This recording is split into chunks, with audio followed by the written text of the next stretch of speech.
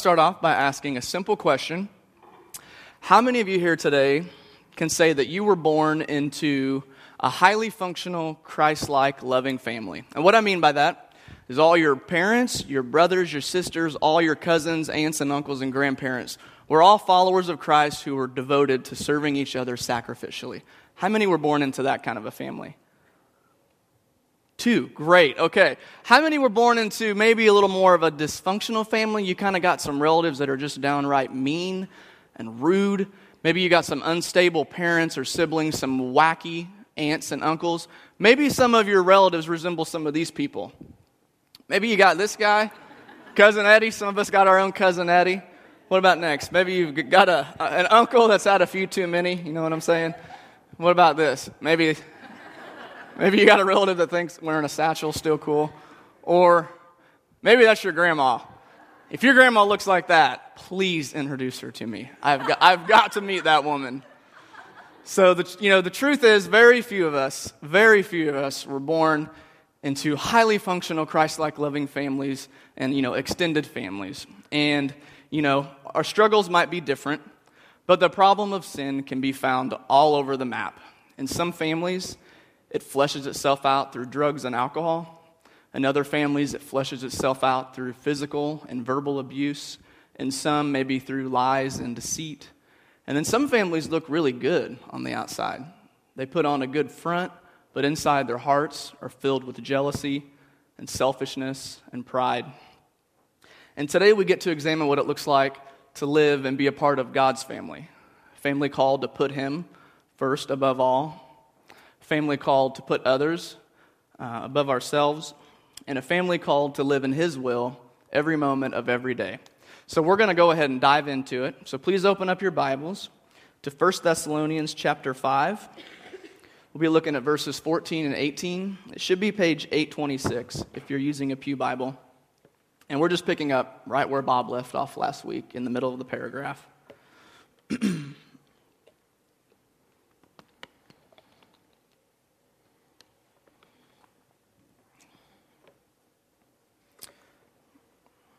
Starting in verse 14, it says, "And we urge you, brothers, warn those who are idle, encourage the timid, help the weak, be patient with everyone. Make sure that nobody pays back wrong for wrong, but always try to be kind to each other and to everyone else. Be joyful always, pray continually, give thanks in all circumstances, for this is God's will for you in Christ Jesus."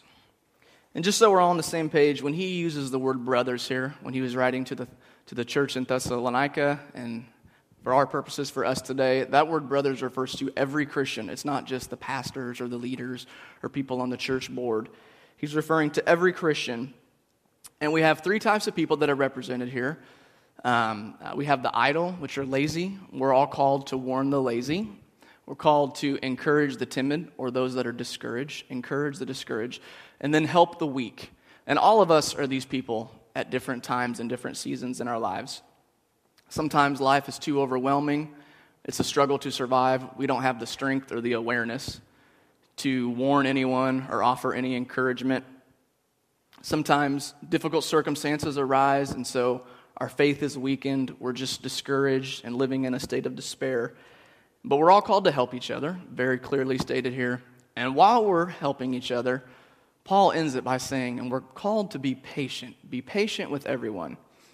And if you're like me, patience is not fun, especially when you live in the U.S. of A. When we want something, we want it now. And some of us get, you're nodding your head, some of us get mad when our breakfast burrito is taking longer than 90 seconds to warm up in the microwave. Or we get mad when the McDonald's drive-thru is taking, 30 seconds longer than what we had hoped because we got somewhere to be. When we want something, we want it now. And patience is costly. It can be very costly. It costs us our resources and usually our time to walk through things with people. Because people don't usually recover or heal or mature as quickly as we'd like them to. And about a month ago, he's actually not here today, but I was the recipient of this kind of love and support that Paul's talking about in these first 2 verses. I was having a horrible week, struggling with a lot of things, and I needed to get some things off my chest. So I called up my friend Dave Hine, and he went above and beyond what anyone should probably do. He said, man, let's get together. He took me to lunch. He paid for my lunch, and he sat there and probably listened to me for an hour or an hour and a half as I poured out my junk. I confessed my sin to him. I told him, I used the words, I said, dude, I'm fragile today. Like, I need someone to talk to. And for about an hour and a half, he listened, and he took the time to remind me how much I'm loved by a God that knows me by name, and as crazy as this sounds, by a God that knows how many hairs I have on my head. He took the time to remind me that that's my Father, and that set me on the right path for really the next month. And another person that really understood and this our need for each other was a German author and pastor named Dietrich Bonhoeffer. A lot of you have heard of him. Kind of got a big quote from him. He had this to say. He said, the Christian needs another Christian who speaks God's word to him. He needs him again and again when he becomes uncertain and discouraged. It is not simply to be taken for granted that the Christian has the privilege of living among other Christians. The physical presence of other Christians is a source of incomparable joy and strength to the believer. Let him who until now has had the privilege of living a common Christian life with other Christians praise God's grace from the bottom of his heart. Let him thank God on his knees and declare, it is grace, nothing but grace, that we are allowed to live in community with Christian brethren. And then Paul goes on. If you look down again, he gives us this cute little sentence in verse 15. And it sounds so great on paper, but it rarely gives us the warm fuzzies. He says this, make sure that nobody pays back wrong for wrong, but always try to be kind to each other and to everyone else. So when we're wronged, we're not supposed to get even. So why is this so difficult for us? And I actually want to hear from you guys, if someone would be honest and be willing to be vulnerable. Why is it so hard for you when you're wronged not to get even with that person?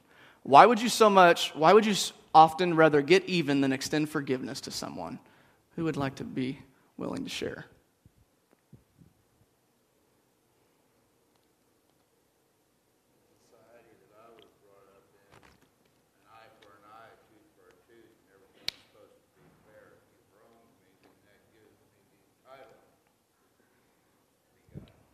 Yeah. So that whole idea, an eye for an eye, a tooth for a tooth in our culture. It makes you look weak to everybody around you. Aren't you going to do something? It makes you look weak if you don't, get even. We don't trust God to bring ultimate justice. Oh, yeah, we don't trust God to take care of that and bring justice if need be. In this world, not counting the spiritual world, it feels like if you don't repay that with something back, it's like things are out of balance. It's like that's even that you have to get even to actually make things be back in balance. But with Christ's love, the balance is not repaying that. So it's like, but it seems strange and unbalanced to our physical worldly body. Yeah, so our crazy desire to always be balanced can hinder us from doing that. Anything else? So nobody else struggles with this? All right, we're good. Okay, yeah, those are great. You know, many years ago, there was a man named Stephen who was persecuted for his faith. A lot of you know this story. And at one time in his life, he was surrounded in a big auditorium with a lot of Jewish people, and he was kind of put in the middle of the crowd, and he was proclaiming Jesus to them. They did not want to hear it. He kept proclaiming Jesus to them. And at one point, everyone at the same time rushed him. They rushed Stephen. They took his body, and they drug him out of the city. And they began to take large stones and throw them at his body, particularly aiming at his face and the back of his head. And on the point where he was about to die, it says he was on his knees, and he looked up to heaven, and he said, Lord, please do not hold this sin against them. And you can only extend that kind of forgiveness when you've received that kind of forgiveness from a Savior. And just as Jesus, before he was about to die, hanging on that cross, about to be murdered, he said, God, please forgive them. They don't know what they're doing. Stephen followed his Savior's example on the verge right before he died, being stoned and pelted by huge rocks. He said, Lord, please do not hold this sin against them. Skip down to verses 16 through 18. These are really what we're going to focus on today. These are kind of the meat. Because they're really the key. These three verses are really the key that unlocks the door for us to live as a loving church family, because they focus on what it means and what it looks like to live in God's will. Because it's only when we're doing that we can do the other things listed: encourage others, support others, be patient, extend forgiveness. So verses 16 through 18 says, be joyful always, pray continually, give thanks in all circumstances, for this is God's will for you in Christ Jesus. And I can't tell you guys how many years of my life I have wasted and just fretted and worried about what God's will was for me. God, I want to marry the right person. I don't want to mess this up. God, I don't want to be out of your will. I did marry the right person. She's awesome. God, where do you want me to go to college? I don't want to mess this up, then I'll be out of your will. And then when I get there, what do you want me to do? What should I study? I don't want to be out of your will. Where do you want me to live? What car do you want me to buy? None of this stuff was on my mind that Paul's talking about when he's referring to God's will. I only thought of his will as in the tangibles. I don't know why I'm doing Johnny Manziel thing. I only thought of him as in like the tangible things of life. Who am I going to marry? Where am I going to go to college? Where am I going to buy a house? And all those things. God's will for you is to be joyful always, pray continually, and give thanks in all circumstances. Period. That's it. If you are doing those things, we're going to have much better wisdom and understanding on the decisions to make that are our tangibles. If you're living in a spirit of prayer, giving thanks and being joyful, you're going to have a much better idea of where you're supposed to go to college, what you're supposed to do, what His will is for your specific calling, what career you should go down. For me, it was a big struggle. I was always wondering, God, do you want me to be a teacher, a musician, a professional bodybuilder? When you got this body, you got some options, you know what I'm saying? And it was always the tangible things. And this has nothing to do with what Paul's talking about here. And I remember a time, probably about a year ago, I'm sure he remembers this, Pastor Bob, I was in just a state of despair. There was a lot of things going on here at my job that just weren't going well at all. And there were people that I just couldn't stand anymore, to be honest with you. And this bitter and cynical attitude started to play over in literally every area of my life.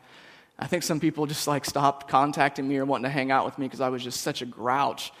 And I remember I went into my weekly meeting with Pastor Bob, one-on-one, our staff meeting, and I had kind of prepped him a little bit of my emotions and what was going on, how frustrated I was. So he knew what was going on, and I sat down, and he said, so how you doing, man? What's going on? And, I unleashed the beast to him, thinking that he would, show pity on me. Yeah, you're such a hard worker. And he just looked at me and said, you know what, man, this conversation's over. And he goes, your perspective is clearly warped right now, and you're very just hostile and bitter. And he goes, I want you to take the rest of this day and just go spend time with Jesus. It's that's your assignment from me, your boss. You need to go be in prayer and get God's perspective on some things and start giving thanks for what you have. And he goes, you do that today, and then we'll meet again tomorrow, and then we'll have a conversation. That was really awkward. That conversation was not fun for me. It probably wasn't fun for him to have to lay into me like that. But whether he realized it or not, what he was doing was calling me back to what Paul's talking about here and being in God's will. Calling me back to prayer, calling me back to change my perspective so I could actually give thanks in the midst of things that just weren't going too great for me at the time. Because the truth is, if I'm not living in God's will, I'm not going to have much to offer anyone. If I'm not living in a state of prayer and giving thanks and joy, I'm not going to have much to offer people if they come to me for advice or encouragement. And author Ruth Barton talks about the need for us to daily seek Jesus, the bread of life. And this is really cool. So that we can fill our own soul, so that we can offer spiritual bread to others that's warm from the oven of our intimacy with Christ. And I think that's such a unique and beautiful word picture. I know that's what I want. I want the encouragement and support that I give to others to be like spiritual bread that gives them life and helps them move towards healing. So let's look at Scripture again, dissect this a little bit. Look at verse 16. It's only 3 words. 3 words, be joyful always. Some translations say rejoice always. And this theme of joy and rejoicing was a very prominent theme in a lot of Paul's writings. We're going to look at some things he wrote in the book of Philippians to go along with this theme. He said, I am glad and rejoice with all of you. So you too should be glad and rejoice with me. Finally, my brothers, rejoice in the Lord. Rejoice in the Lord always. I will say it again, rejoice. I rejoice greatly in the Lord. Philippians 4. And I think it's important for us to remember, you can keep those up there, who wrote this. This is a man, Paul, that experienced probably more horrible circumstances and conditions than most of us will ever experience in our lives. He was beaten on numerous occasions. We know that he was whipped on the back 5 different times. If he would have been whipped one more time, he would have been legally pronounced dead. So that happened on 5 different occasions. So his back probably didn't even look like a back. Just ripped up, shredded, scars, wounded. He was stoned on multiple occasions. I know once it said that his friends thought he was dead. He often went without food. He was stripped of his clothes on a couple different occasions and left just for naked in public. Pretty humiliating. We also know that he was shipwrecked. He jumped on a ship while running from his life for preaching. And he had to spend a full day and a full night in the open sea. If you've ever been on a cruise ship and looked out at that water at night, you know how terrifying that would be, to be out there in complete darkness while there's sharks, yes, sharks, and unknown creatures creeping below the waters. Not very fun. So if anyone has the credibility to write this, it's the Apostle Paul. And he tells us, be joyful always. Be joyful always. You can take that down. No matter how bad it gets, be joyful always. If you lose your job, if your best friend stabs you in the back, be joyful always. If you're shipwrecked or stoned or beaten or whipped, be joyful always. I know he wasn't perfect, but he always found a way, Paul did, to look beyond his circumstances. He found joy when others experienced good fortune. We know that in Scripture. He found joy when he saw his friends being obedient to Christ. He found joy just by simply being present with other Christians, kind of like Bonhoeffer was talking about. He found joy in the amazing love that Christ extended to him. And he found joy in knowing that one day God was going to make all things right and that he was going to be a part of that. That one day God was going to make all things right. Let's look at verse 17 now. This is even shorter, 2 words. These got to be some of the shortest verses in Scripture. Pray continually. Pray continually. Some passages say, some translations say, pray without ceasing or pray all the time. And obviously Paul isn't telling us to, hey, lock yourself in your closet, get on your knees and pray for 24 hours a day. That is completely impossible. We have jobs to work. Some of us have children to raise. We have classes to attend. We got the World Cup to watch. We're busy. We're busy people, especially now. We're busy. And I'm not arguing, that you shouldn't have a solitude time or spend time with Jesus. If you're a Christian, I'm assuming you're doing that you're spending time in prayer. But in addition to that, Paul's talking about living in a state of dependence on God. And John Piper actually had his interpretation about this verse. He said, first, it means that there is a spirit of dependence that should permeate all we do. This is the very spirit and essence of prayer. So, even when we are not speaking consciously to God, there is a deep, abiding dependence on Him that is woven into the heart of faith. In that sense, we pray or have the spirit of prayer continuously. And to answer the question, of what does it mean to pray without ceasing, because a lot of people don't fully understand that. I came across a really good quote that I'm just going to read by another Christian author, Shea Hoodman. He said, Paul is not referring to nonstop talking, but rather an attitude of God consciousness and God surrender that we carry with us all the time. Every waking moment is to be lived in an awareness that God is with us and that he is actively involved and engaged in our thoughts. So in addition to time set aside for prayer, we must also live in a deep dependence on the Father and be aware of how his Spirit is moving in us and through us and around us. And then this section closes with verse 18. Go ahead and look at that. It says, give thanks in all circumstances, for this is God's will for you in Christ Jesus. It's easy for us to give thanks when things are going good, right? You get the job, you get the promotion, your kids are healthy, your kid hits a grand slam in his baseball game, whatever. Your marriage is going great. It's easy to be joyful and happy when that stuff's going on. But when your friend stabs you in the back, your marriage is struggling, your children are out making stupid decisions, you lost your job, you lost a loved one, it's not so easy to be joyful during those times. And I think a lot of us, I know myself at least, I can be a complete emotional roller coaster, and this is something I've really worked on. When life is good, we're excited. Yay, Jesus, I love you, I'll follow you forever. I love my church, everything's great. But then when something horrible happens, we're just in this pit of despair, and we just see things through a warped and skewed view that life sucks, everybody hates me, I don't even know if God's good anymore. I'm just going to shut my door and lock myself in my room. I don't want to be around anybody. And it's just this up and down, up and down. And I think God's desire is for us to be a little more constant.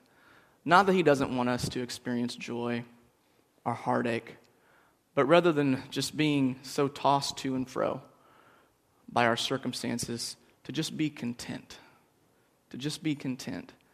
And again, I think Paul had a grasp on this. I'm talking about Paul a lot. I hope that's okay. Here's what he had to say about being content.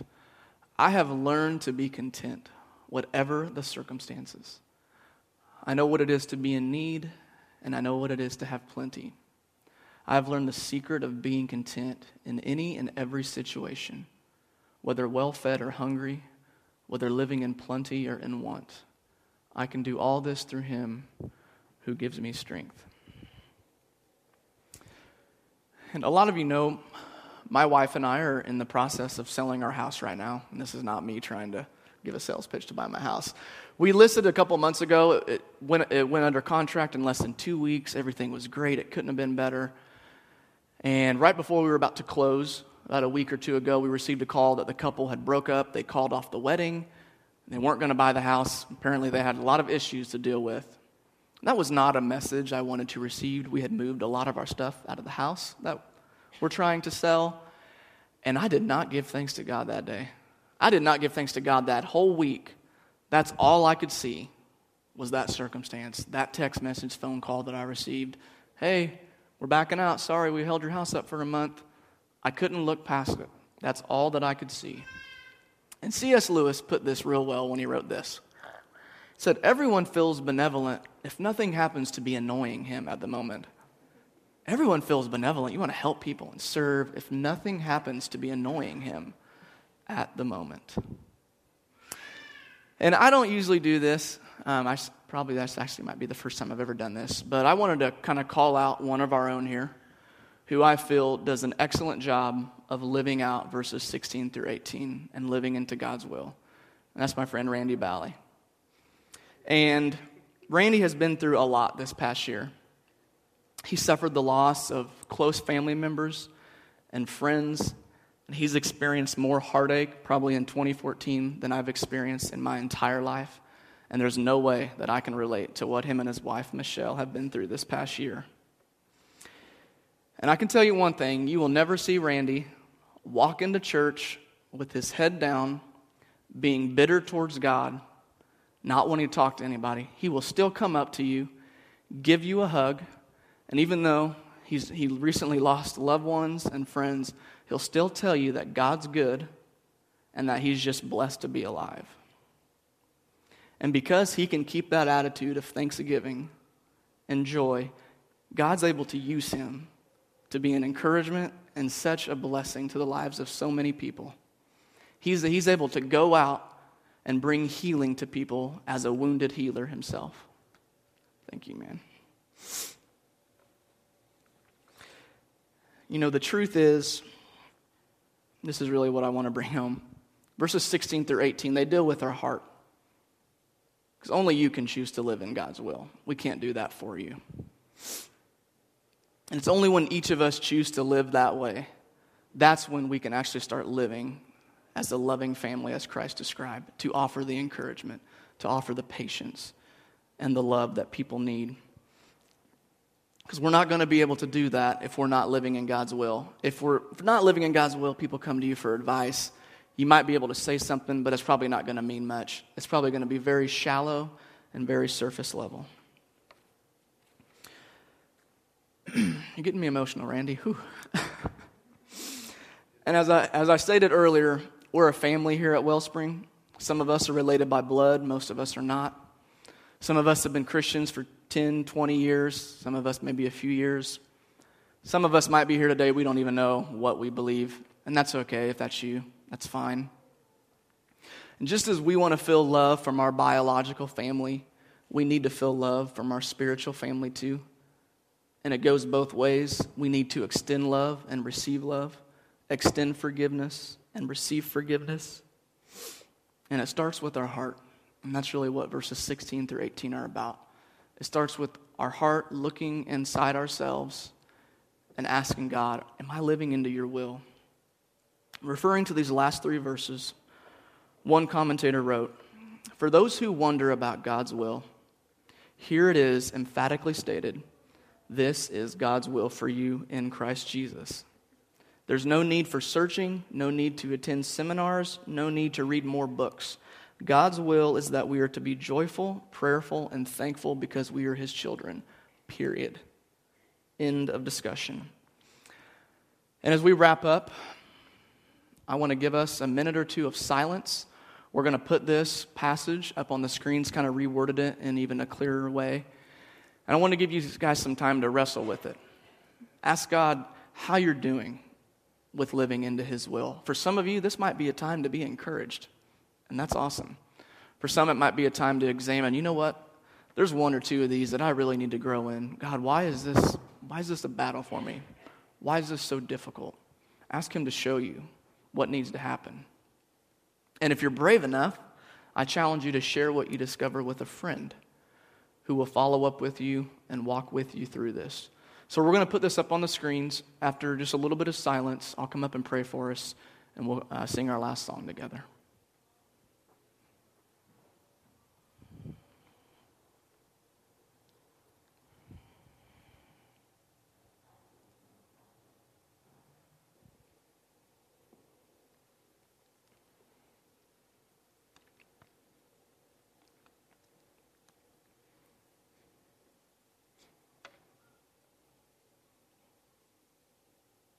God, we thank you so much for your word and just how clear it is to us.